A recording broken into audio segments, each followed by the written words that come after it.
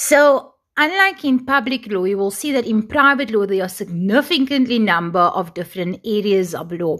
And the first two areas of law you're going to encounter during the course of your legal studies is the law of persons, and that will be followed by family law.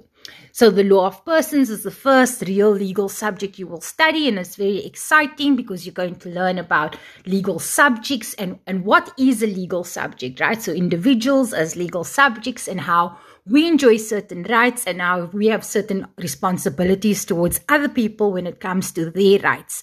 And we will learn about when does legal subjectivity arise, and in which instances can someone potentially enjoy rights even though they haven't yet even been born as an individual.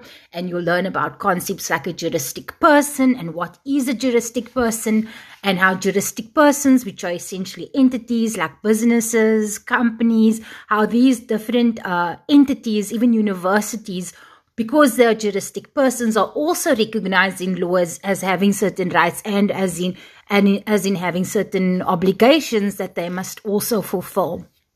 So that's all the law of persons. It's basically just the beginning of your legal studies. What is a law? What is a legal subject?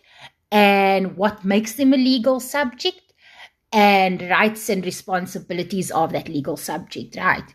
Then you're going to be encountering family law. And family law is exactly as the word entails, family. It's got to do with the law as it relates to family. When it comes to marriages, the law around marriages, the law around the relationship between a parent and a child, the certain obligations in law that parents have towards their children, right? Their obligation to ensure that their children are taken care of.